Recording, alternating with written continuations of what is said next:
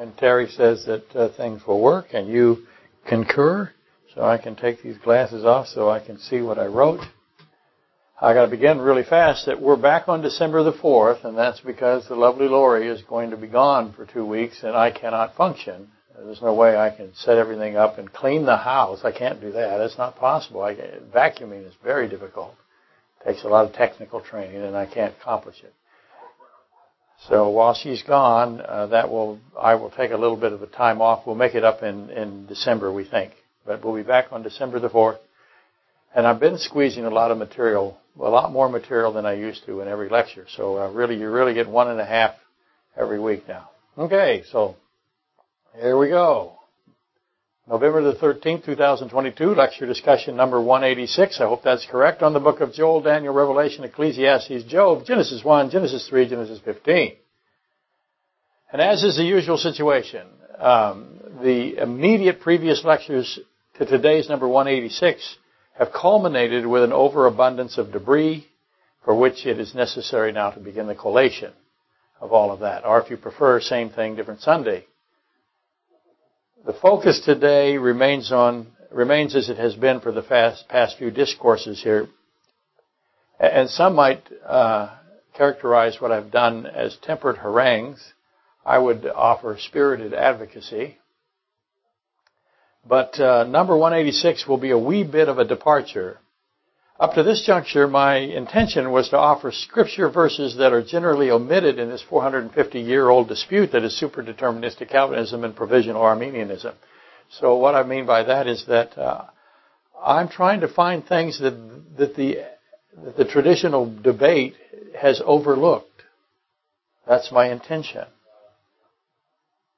But starting now, the time has come for a more strident tone, accompanied by a deluge of information, which again is the same thing, different Sunday. That's what I do all the time.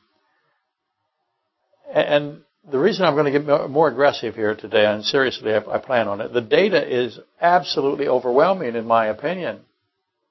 Neither predestinarianism nor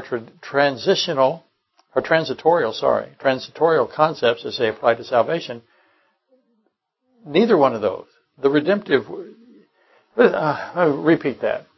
We have the redemptive work of Christ, and these positions that there's a predestinarianism to the redemptive work of Christ, or there's the redemptive work of Christ is temporal, it's transitorial. That can't, as they apply to salvation, that can't stand. It can't withstand this avalanche of biblical testimony. And I've always been puzzled by why the adherence to these different views, or these conflicting views, how come they're undetoured by the torrent to me? There's just too much information in the Bible that disputes what they say. And why don't they recognize that as one of my concerns? Both Calvinistic and Arminianism tenets are error, absolute error, both of them. And without dispute, they're contrary to the nature and character of God and to the enumeration of His truth as found in His holy word. But yet, that doesn't matter. Now, they're going to argue with me. I know they will. They always do. They're going to say, you're the one in error. And I'm always open to criticism. I get a lot of it. And if I've made a mistake, I want to repair that mistake as quickly as I can. But if I think that I have not made a mistake, then I'm a little bit more strident, as I was going to say earlier. If you were listening last week to number 185, perhaps you remember Luke from Ohio asking about Moses and Adam. How many times, and you do this all day long, Supper Dave, he's involved in this debate all the time. How many times have you seen a dissertation in this subject with respect to Moses and Adam's typology? Has anybody ever brought it up? They've never brought it up. They don't even know it's there. They don't care, and it doesn't matter. They're focused on their 1% of scriptures that they think they understand, and nothing can matter to them. And I made the point, a point, that Moses is specifically stated by God in God's Holy Spirit-inspired Bible. The perfect that comes, 1 Corinthians 13:10. At Deuteronomy 18:15, Moses is seen to be as a preemptory type of Jesus Christ. In other words, he is the preempting type of Christ, Deuteronomy 18:15. And only Adam, Romans 5:14, and 1 Timothy 2:14, and Genesis 1:26, and Genesis 3:22, has equality to Moses as a Scripture-sanctioned type of Christ. They're the only two. And assuredly, we discover many others who exhibit typological attributes, but only Adam and Moses are documented, written into the Holy Bible. They are actually there, written. This is a type of Christ, and this is a type of Christ.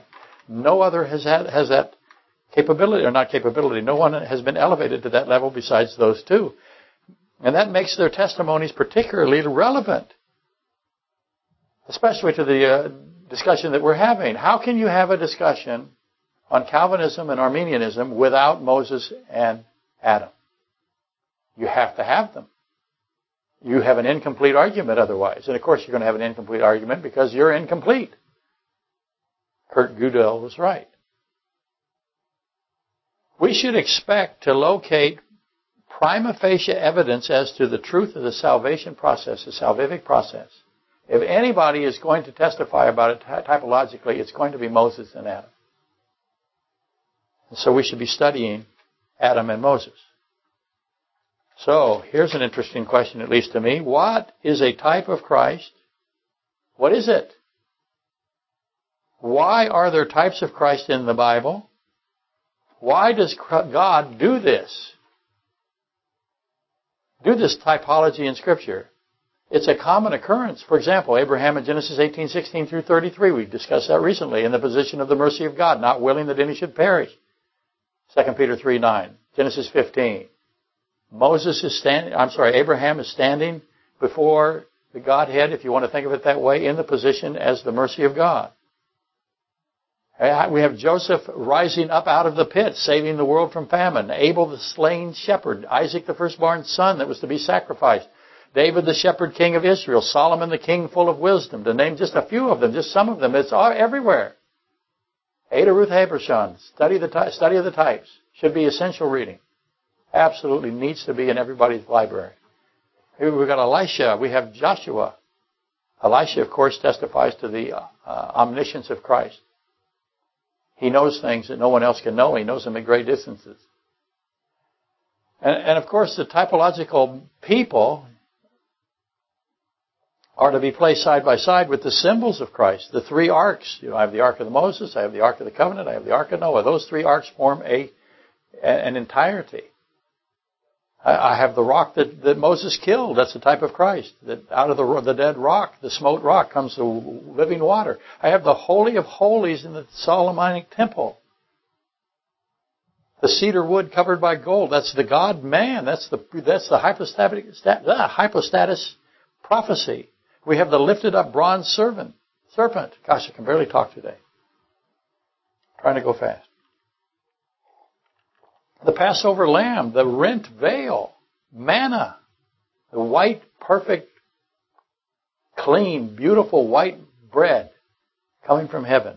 Jacob's ladder, as you've heard me say many times. And again, that's a cursory list. All I'm doing is just giving you something very shallow here. There's so much more to this.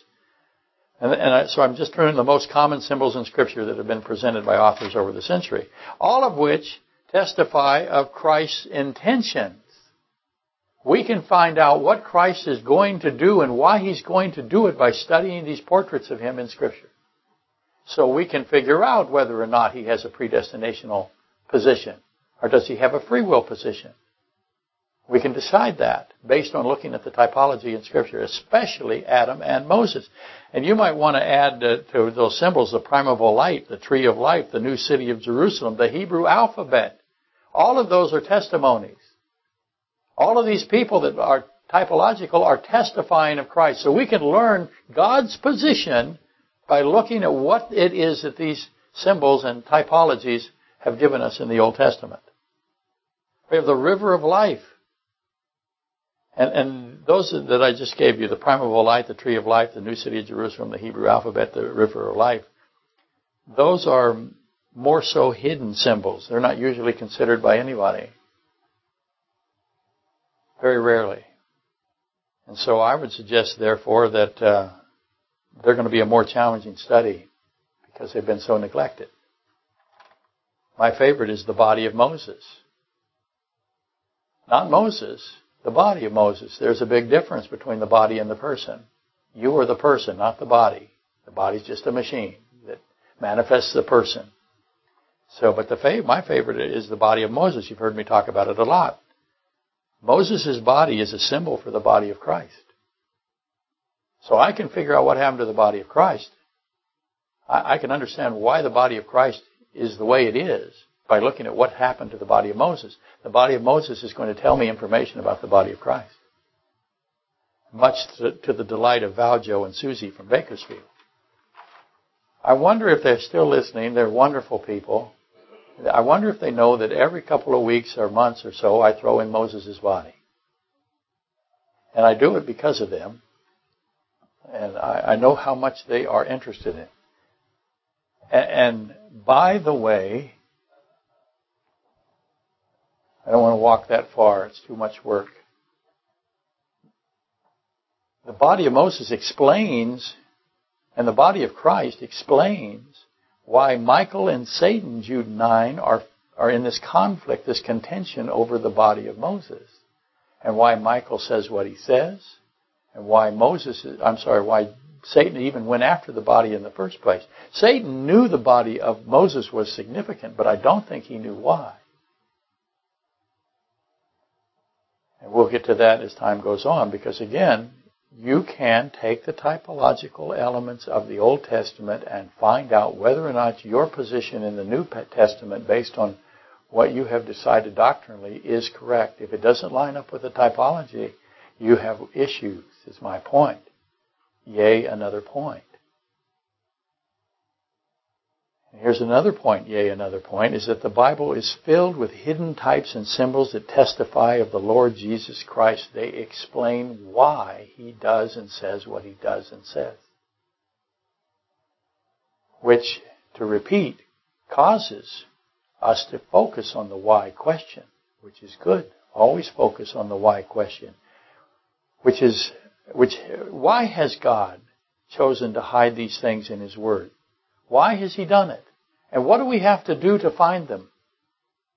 To know about them? You have to search for them. Why did he put them in for us to search out and find? And I answered the question in the question sorter. Why does God intend us to seek after him to find him? I could put that on the board if I didn't have so much material today. Seek and find. That's everywhere in the Scripture. To repeat, what is seeking? What is the seeking process? I said that last lecture. Amos 5, 4 through 6, Psalm 22, 26, Luke 11, 9 through 10, Matthew 11, 28 and 30, Jeremiah 29, 13. Amos 5, 4 through 6, seek me that you may live. He wants us to live. That's why he hides things, so that we can seek after them, find them, and live. Obviously, God believes we have the capacity to seek after him, doesn't he? Seeking him results in eternal life. That's God's definition of living. When he says live, he means really live. He doesn't mean what we're doing now. He means the eternal life that comes in the new city of Jerusalem. Luke 15, 8 through 10 is the lost coin parable. Everybody knows the lost coin parable. I will ask the amazing Supper Dave, have you heard the lost coin parable come up in the Calvinistic argument? Well, they do it. Yes, and I'll give you their view here on it in just a second. The woman searches for the one lost, now think about what I'm going to say, lost coin parable given by who? Who gave this parable? Jesus Christ. What's the possibility in this parable? There is an explanation for the salvific formula. Huge. It's going to be huge. The woman searches for the one lost silver coin. So she's searching.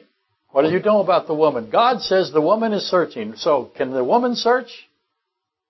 Yes, she can. She has the capability of searching. Now I want you to start beginning to ask yourself, what is searching? What's the flow chart, if you will? How does it manifest itself? What's the origin of searching? I'm going to search for something. I'm going to search for whatever it is. It might indeed, huh? Just maybe. The woman searches for the one lost silver coin. When she finds it, what does she do? She rejoices. So she can search, she can find something that she lost, and she rejoices when she finds it. Oh, what are all of those things?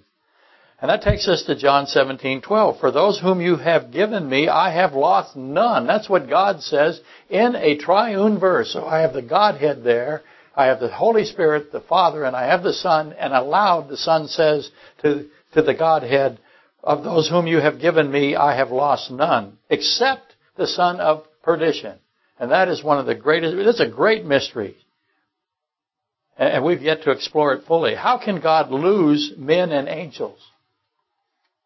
How does He lose something? How does the omniscient God lose anything? But He says He loses them. He says, I lost them. What does He mean? How does He lose them? What's His definition of lost? You should have a very good definition of what God means by lost before you run around and take other ideas and put them into positions that you can't defend.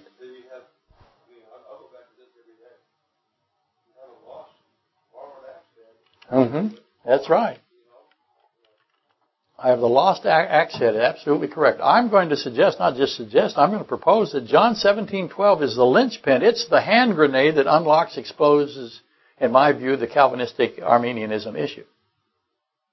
You start understanding that John 17:12, and you've got an explosion. Also, Romans 3:11 through 12 has to be reconciled. There is none who understands. There is none who seeks after God. If you don't know that that is Psalm 14:1 through 3, you could easily go off into the ditch. Everybody knows Romans 3:11 through 12, but they don't understand that it's quoting Psalm 14:1 through 3. And if you don't know that, you might suppose incorrectly that Romans 3:11 through 12 is in conflict with Amos 5:4 through 6. Psalm 22:6, Luke 11:9 through 10, and all the other verses that have God urging us to seek after Him, to search for Him, and to find Him. Why does God keep repeating something if we have total inability to do it? That makes no sense at all. Why does God, but here's the better question, why does God want us to search for Him? What is searching? He obviously, again, He believes that we can search and find, so you have to wrestle with that. I almost want to beg you to wrestle with it. The Calvinistic position on the lost coin is that the lost coin does not have the ability to seek the woman. That's what they say. The woman has to seek the coin. The coin can't seek the woman. Okay. What's the problem with that? They're telling me that the coin is not alive. Because the coin can't seek and find, so it's not living. It's not a living thing. It's not a person. The woman is the one sweeping and searching and rejoicing, but not the coin. The superdeterministic position is that they present the lost coin parable as proof that mankind is not a living soul capable of seeking God. That's what they say. We're just lost coins. We can't seek. He has to seek for us. That's their position. They usually assign the woman to be the role of who? Because she's doing the searching. She's in the role of God, absolutely. Uh-oh. You should be getting some goosebumps right about now. But I hope you see the problems. Besides the first most obvious difficulty, if we sinful, whoever wrote this, I can't read his writing. So I try to predict what he's going to say, and then I'm wrong, because I have no idea what he's thinking. It's a big problem for me. If we sinful humans are the lost coins, thus that makes us non-living, totally unable to seek or find our Creator, and keep in mind that non-living is not dead. Okay? A coin cannot die. It never had life. The prerequisite for death is life. So the coin can't be dead. It can't be a dead anything. Because if it was, that means you gave it life. Just by definitions. The hyper-predestination Calvinistic view has placed mankind in the same category as a rock or a stone. Dead, absolutely dead. And means never had life at all. And if you have no life at all, then what about Genesis 2:7, where He breathes life into you? Okay, what is that about? Now you have an inconsistency because Adam is what? A type of Christ, isn't he? Notice that the woman has the urgency to panic. She's panicked. She's desperately searching for the missing, lost silver coin and finds it. That's exactly right. You're getting ahead of the teacher, so stop it. Make him stop. You got control. Okay. But you're absolutely right. Silver is a symbol for blood in the Scripture, Exodus 30:16. It's the blood atonement price, so it is linked to blood atonement. It's a symbol for blood, Christ's blood. The blood atonement price is a symbol for the atonement blood cost that Christ alone can pay. So we have a big oops here. And this is where their position on the lost coin parable begins to unravel. The woman cannot portray God, as Supper Dave instantly recognized. Women are restricted to being ecclesiastical entities, mostly Israel and or the bride of Christ, the church. Sometimes, well, not sometimes, but the harlot, the great whore of Revelation 17:11, or 17:18, chapter 17:18. Revelation 17:2 tells us that the inhabitants of the earth become drunk with the wine of her immortality. That's the Babylon whore, or adulterer, or Jezebelian. Okay? The harlot. Revelation tells us that the inhabitants of the earth become drunk with the wine of her immortality. Your Bible might say fornication. But it's not fornication, it's immortality in the Greek. Why the translation mistake? Because if she is telling the people that drink the wine of her, and they get immortality, that sends us obviously to the taking of the mark of the son of perdition, Revelation 14:9. The mark of the beast is the mark of eternal death, ultimately, right? Those who choose the mark and worship the beast, they are willingly drinking of the wrath of God, damnation all along, whether they knew it or not. They're always thinking, believing that the mark of the beast is going to give them what? Immortality. That's what they think. Notice that mankind can take and choose the mark of Satan. They can choose it. Now, if that's all they can choose nothing but that, well, that's an interesting debate, isn't it? They can worship the beast dragon. They can believe the lie. So what can they do? They can choose the mark, they can worship the beast, and they can believe the lie, but it doesn't apply to Christ. It only applies to the Antichrist.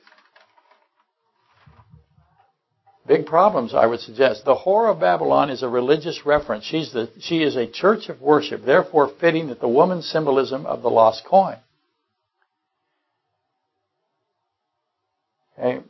For today, I'll get back to the woman and the lost coin in the coming lectures. Human beings can lose things. Yeah. Salvation is not a thing. You can't make salvation a thing. If you make salvation a created thing, what have you done? You have problems. Salvation cannot be lost because it's not a thing. You can search for salvation, you can find salvation, but you can't lose it. So welcome to the parable of the lost coin. Salvation is not a thing. Salvation is a person. He even names himself salvation, right? It's the person of Jesus Christ. We can find Christ. We can rejoice when we find Christ, Revelation 7. God wipes away every tear. Why does He wipe away every tear? What causes tears? Well, you can have tears of joy and you can have tears of sadness. Would He wipe away all the tears of joy? There would be no need to do that, right? He would wipe away the tears of sadness. Joy and sadness. Sadness is wiped away. It is erased and joy remains. Okay? Keep that in mind. God blots out our sins. Blots out our sins and will not remember them, Isaiah 43:25, Hebrews 10:17. How does the omniscient Lord God Almighty forget the sins of the saved, the believing? What's His forgetting mechanism? How does He do it? He says He does it. Do you believe Him or not? Well, if you believe him, then come up with an idea of how he does it. Where are you going to find this understanding of how he forgets things? How does he accomplish a forgetting? You have to be able to answer that question. So where is that in the Bible? Now, somebody has to explain it to us. I guarantee you that somebody does. Which type of Christ explains to you forgetting? My, oh my. This appears to be a paradox. I find it ironic that the predestinationalists have no issue with Hebrews 10:17 and Isaiah 43:25, the forgetting of sins, the blotting them out. As you know, because you come here or listen to me, most of you are insomniacs, and I give that benefit as an added application. You know that the law of information says information cannot be destroyed. God says he can blot it out from the book of records and that he can forget. What else? That seems like a contradiction, doesn't it? How is this differing from free will and God's omniscience? I can forget and blot something out, but nothing can be destroyed. I have free will, you have free will, I have omniscience, nothing is impacted. I'm asking for a friend that I don't have. I said last week, lecture 185, that Calvinism and Arminianism are both non-reconcilable. They're both incompatible with Psalm 36, 5 through 7. 1 John 4, 8, God is love. 1 John 4, 16, Proverbs 8, 17. I'm talking about the loving kindness of God, the infinite depth of his judgment. It says his judgments are deep. I'm going to say his judgments are infinite. Deep is God's deep and our deep are not the same. You're talking about the creator of all things who is an infinite being, and he can account for all variabilities, and he has a solution for all of those things just by the very nature of his infinity. His righteousness, his loving kindness, his goodness, his mercy, his faithfulness. There is no evil in God, 1 John 1:5. No evil there. He has no evil thought, Psalm 92:15. He abhors evil. Okay? And for those who are keeping score, Psalm 14:1 says this. You're going to say, why are you bringing that back up? Because I hate to leave it out. And this seemed like a good place. The fool has said in his heart, it's Psalm 14:1. The fool has said it, who is it? The fool has said in his heart, let me repeat that. The fool has said in his heart, there is no God. They are corrupt. There is no one who does good. So what's the subject of the sentence? It's the fool who has said in his heart, there is no God. They are corrupt. There is no one who does good that has that attitude. Okay? That's the context of Romans 3, 9 through 18. Who are these fools? What is the definition of said in his heart? The fool seems to have the ability to say something in his heart. Who are they? Where did he get that ability? Is there a process now, because I have a fool who says in his heart that there is no God? All right? Is there a process that changes fools into wise? Can I change a fool into wise? Not me, but can God do it? What's that process? How does it happen? What is the changing option that is in predestinationalism? Is there any opportunity you can change? No. But can a fool change into a wise? Yes. Okay, so there's changing. Now what do we do? Anyway, where was I? Is it true that God is love and also true that God is the judge, the infinite judge of everything of sin, that he is just? Is it just to condemn? If you say that he is just, that he has righteous justice, is it justice to condemn the damned into the lake of utter darkness without a trial? And to do so on the basis of omniscient predestination? Would that be justice? Because somebody's saying that it is. That the great white throne is completely unnecessary if you have predestination, right? I submit that if predestination without free will is true, then the great white throne of Christ, Revelation 20, 11 through 15, it's there. It becomes a redundancy. It becomes meaningless. If guilt is predetermined, in fact, it's hardwired. It's fixed in the soup. It's baked in the bread, whatever. Make your metaphor, live with it. It's impossible to be changed. And yet we can change. God can't change, but we can change. So what capability of changing? Where did it come from? What's the process? If it's fixed and it's impossible to be changed or reversed, is that justice? Is that infinite judgment or justice? Deep. If you answer no, which you should, then we have a bombardment of problems. The word impossible immediately is the greatest of the problems. If it's impossible to be changed, if it's impossible to be reversed, then guess what we get to deal with? The word impossible. And they say it's impossible. They've said it to my face. If you are not saved, it is impossible to be saved. If God has predestined that you're not saved.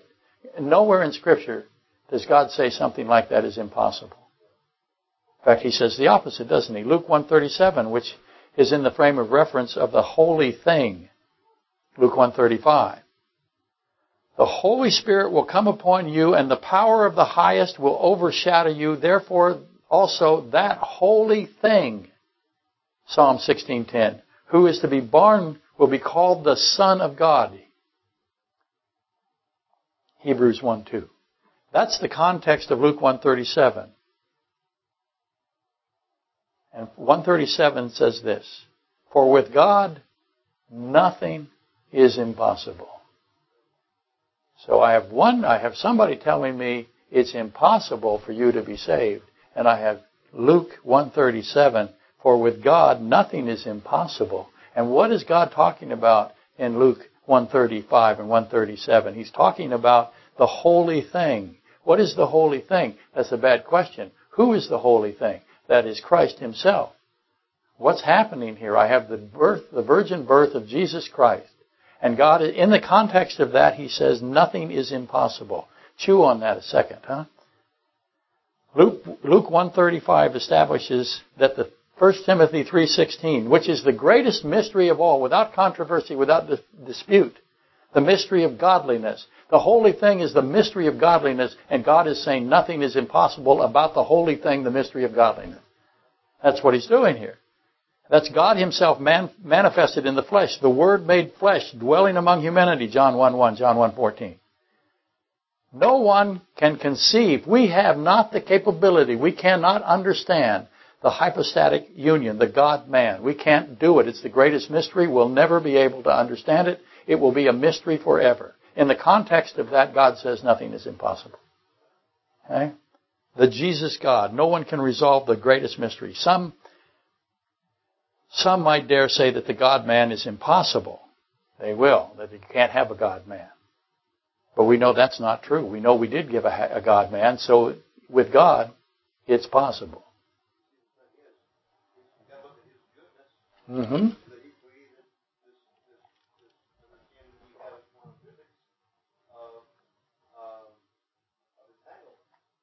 Absolutely. I have the entanglement of the brain in the brain in the mind. I have the entanglement of the brain in the heart. I have the entanglement of the God-man. I have the entanglement quantum in every particle in the universe. Why has He done that? To repeat the point. I have the mystery of godliness, and God says, after He describes the mystery of godliness, the holy thing, He says these words, nothing is impossible with God. With God, nothing is impossible. These are the meanings of Luke 1:35 through 37. The bottom line, the God-man is not impossible for God. Has that ever come up in any of your arguments, Mr. Supper Guy? Have you ever heard Luke 1:35, 1:37 brought up in this discussion? No, it hasn't happened. The Jesus God is without controversy the greatest mystery, the greatest impossible made possible. This is the greatest impossible, and God makes it possible. So start messing around with that. So, If that is the greatest mystery, and it's not impossible, what is not the greatest mystery? Well, that would be everything else. Allow me to be specific. The supposed contradiction, that is the omniscience of God and the free will of angels, animals, and mankind, that is not impossible. That's possible because the holy thing is possible with God. But some consider the omniscience of God and the free will of angels, animals, and mankind to be unsolvable, as we know. I won't name names, but their initials are Hyper-Calvinism. They have lots of impossibles. Has it occurred to anyone that if God can take a camel and extract a camel through the eye of a needle, Matthew 19:26, that's quantum tunneling, by the way. And if God, the omniscient God, the great rememberer, Genesis 40:14, Genesis 8:1, Judges 16:28, 1 Samuel 1:11, 2 Kings 23, Nehemiah 13:14, Job 14:13, Luke 23:14. God is the omniscient great rememberer. That's what he said about himself. If the great rememberer has a mechanism in place to blot out and forget the sins of the saved, okay? Surely, and don't call me Shirley, he has reached accomplished resolution to the alleged presumed impossible conflict between his knowing all things and his gift of free will existence. Boiled down, the question becomes, if he can forget, can he solve free will? Yeah, the answer is obvious, huh? If he can become the God-man, if he can produce the holy thing, if he can come with the hypostatic union, if we can have Jesus God, can he forget and can he solve free will? Can he forget our sins and solve free will? Blot out our sins and solve free will? I've often asked the theological superdeterminists,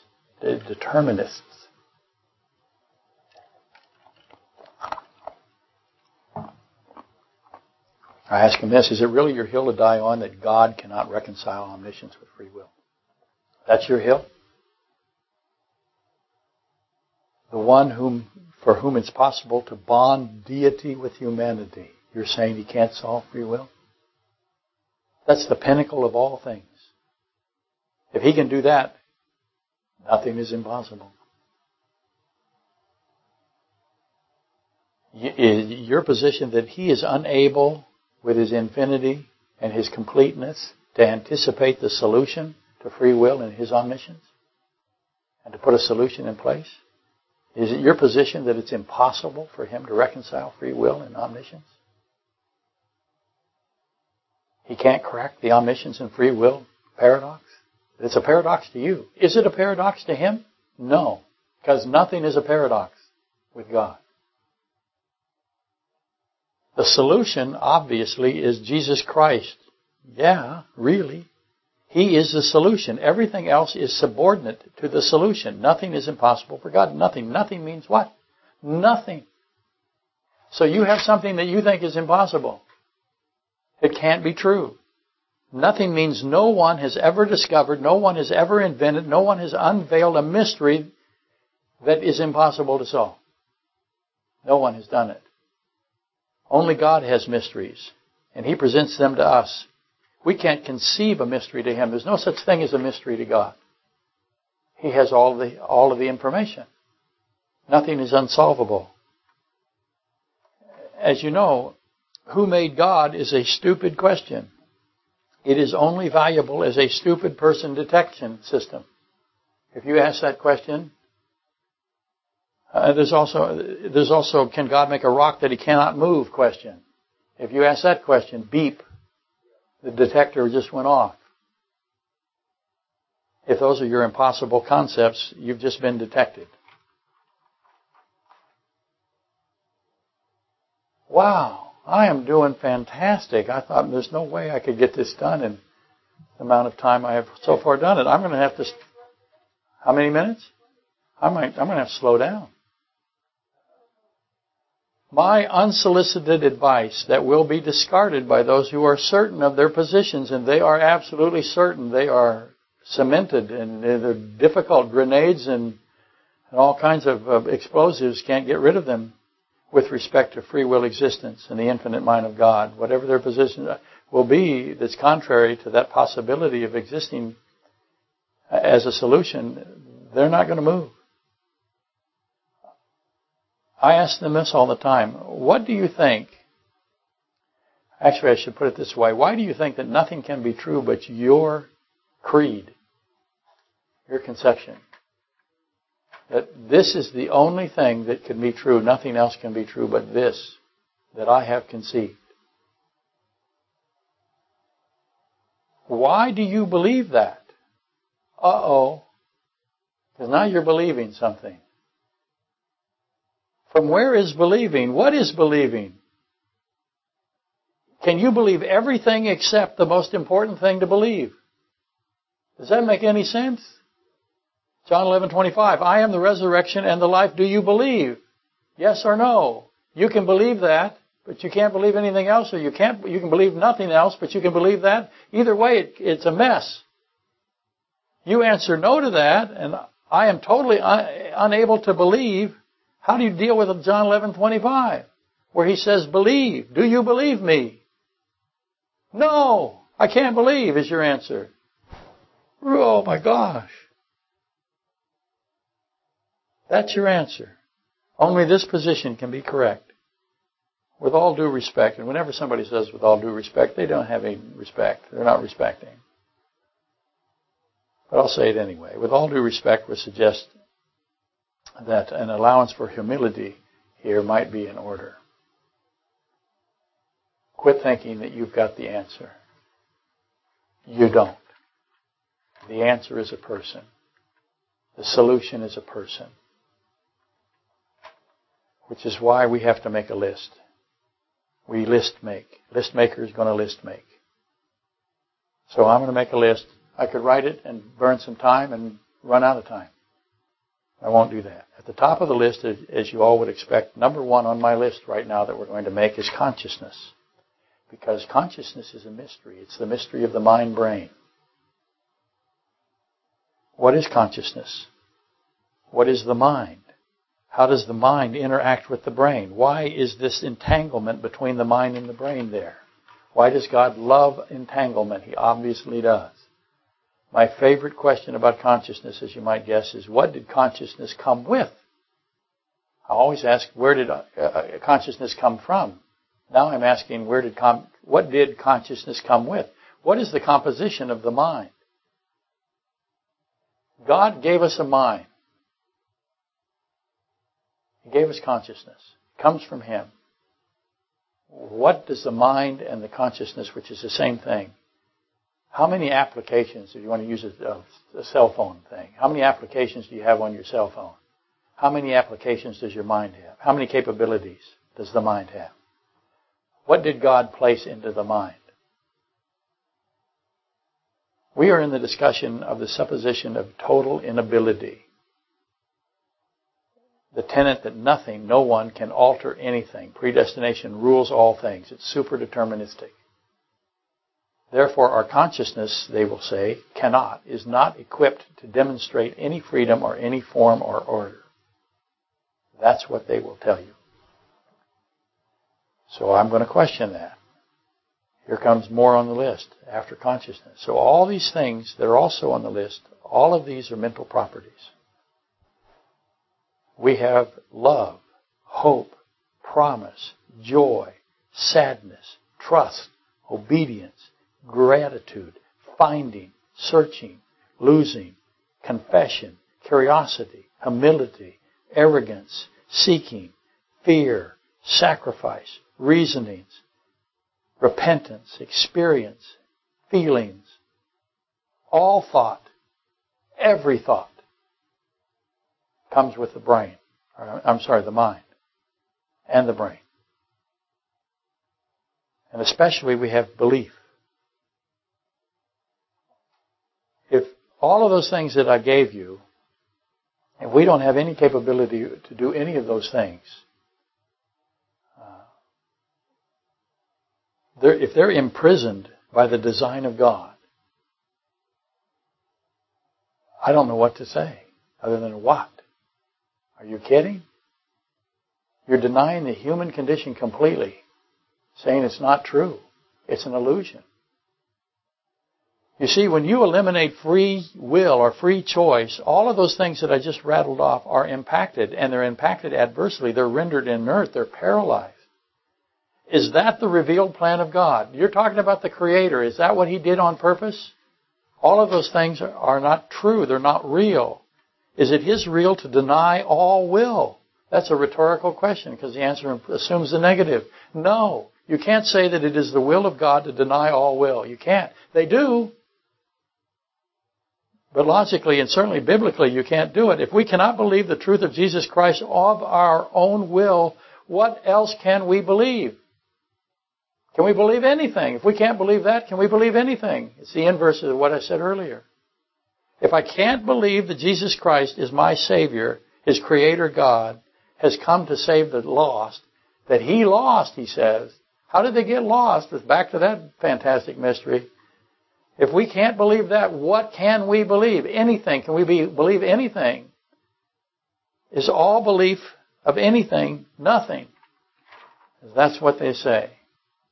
All belief is nothing because you don't really have it. So all belief, not just salvation, but all belief.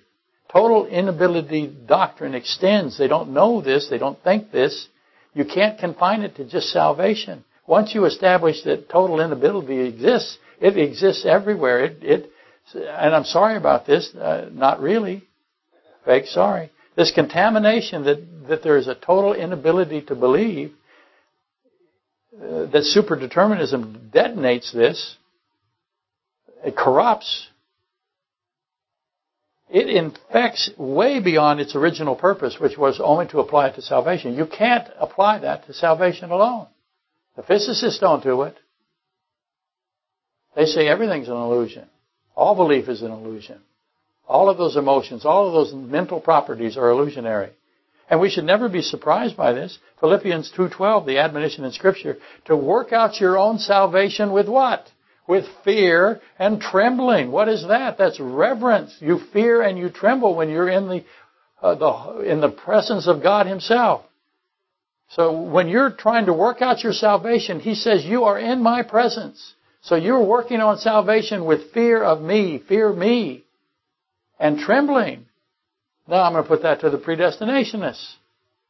All right, you have to know that when you're working out salvation, He says for you to do it with fear and trembling. Why does He say that? Because you're not going to do it with fear and trembling. You're going to come up with some goofy idea that destroys all kinds of stuff. I'm haranguing now.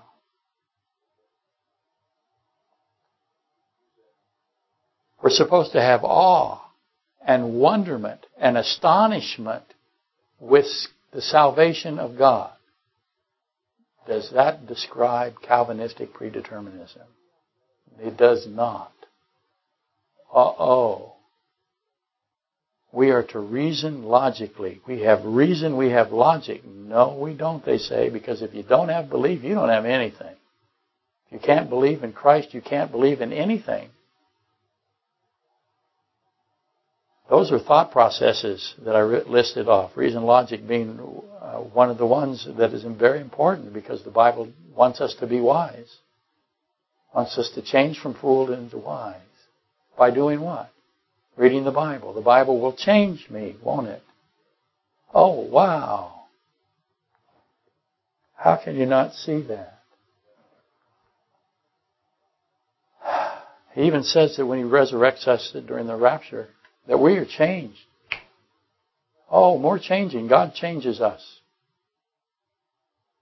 Now, they won't really argue with that because they believe they're the only ones changed. And we'll get to that in a minute. Okay. So we're in the presence of God, and salvation and belief in the presence of God we have to self-evaluate. We're to thoughtfully consider. Why are we supposed to do that about salvation? Why? Because it is miraculous. It's incredibly complicated. It's amazingly complex. The majesty of Jesus Christ is revealed in this thoughtful process of working out your own salvation with fear and trembling. His thoughts are not like our puny, dumb thoughts. Calvinistic total inability doctrine, and I hesitate to refer to it as a doctrine. is a very simple concept. Our thoughts are primitive. Predestinational determinism, which is a redundancy on purpose, is not complicated. And that tells you right there that you didn't work out your salvation in with fear and trembling in the presence of God. Because you can't do something simple. You've eliminated simplicity just by the very nature of what he said in Philippians 2:12.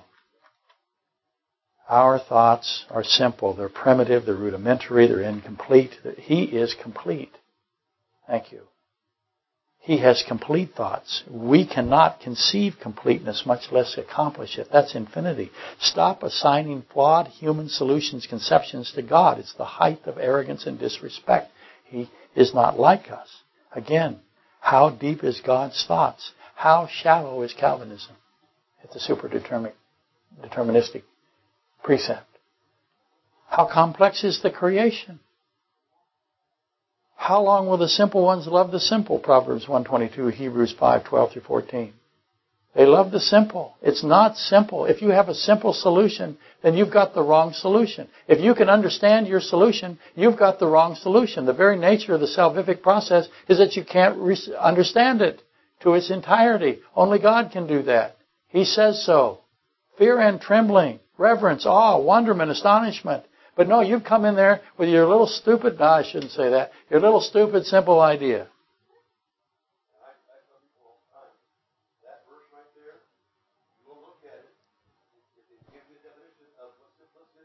Mm-hmm. That's right. And how he thinks, as much as we can, we're supposed to try to think, pray what he would want us to pray. We're supposed to align our prayers with his will. Notice that we can align our prayers with his will. Wow. Can we work? Does total inability allow for work out your own salvation with fear and trembling? It does not.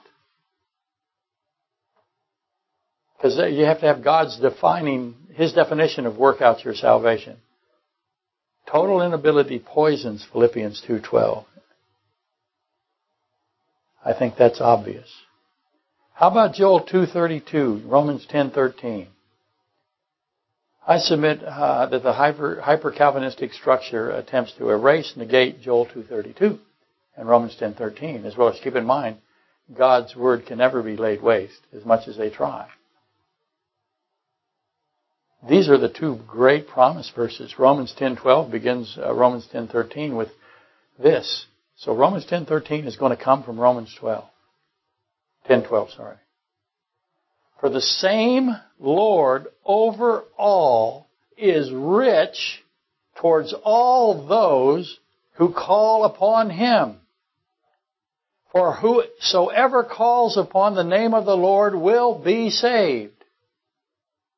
Obviously, the words same and all and rich and all those and call and whosoever calls will be saved are problematic for those who adhere to total incapacity. Rich is vital here. God is rich. God is the same.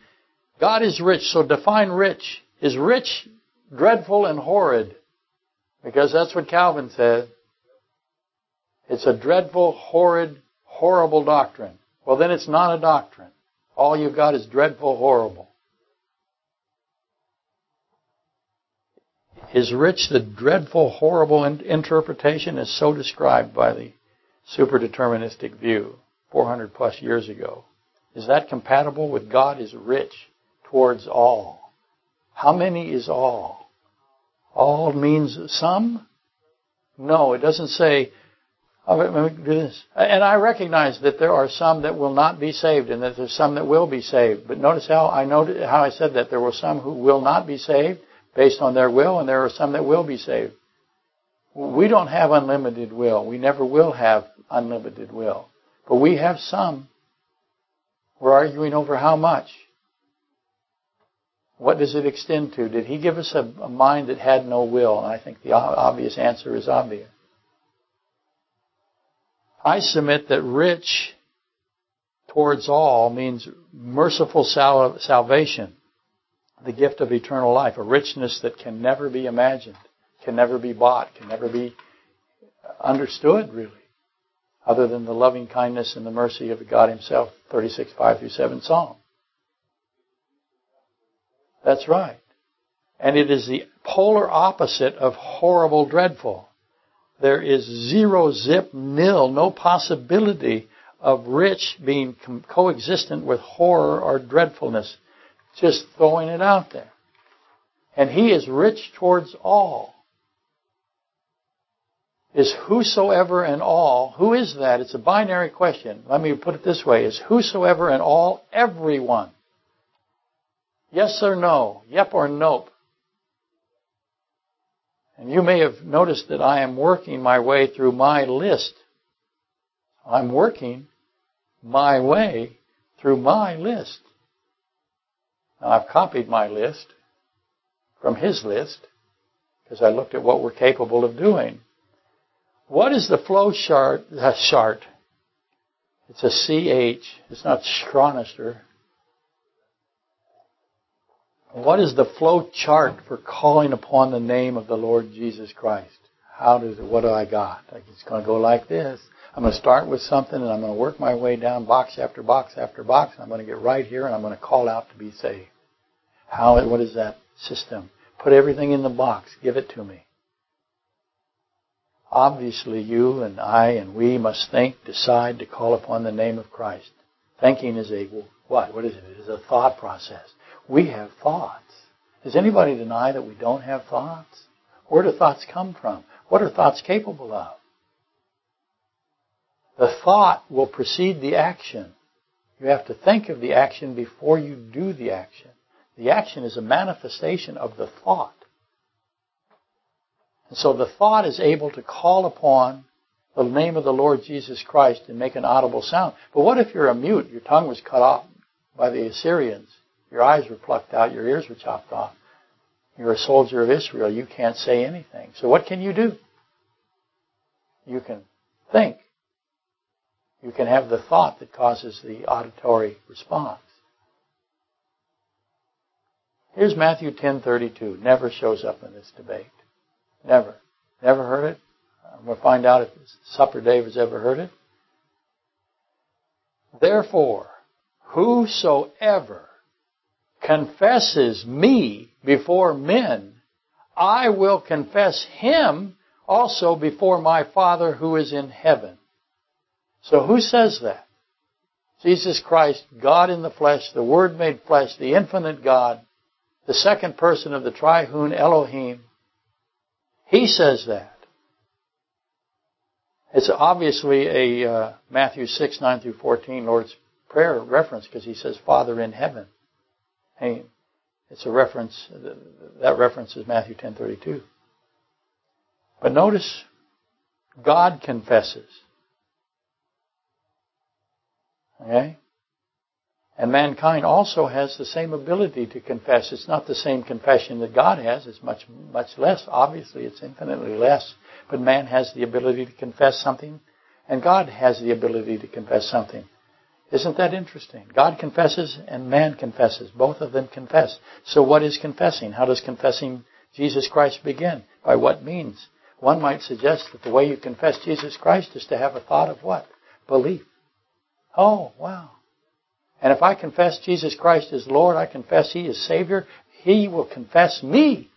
So I can confess and He can confess. My confessing causes Him to confess. Not causes, but my confessing is related to His confessing.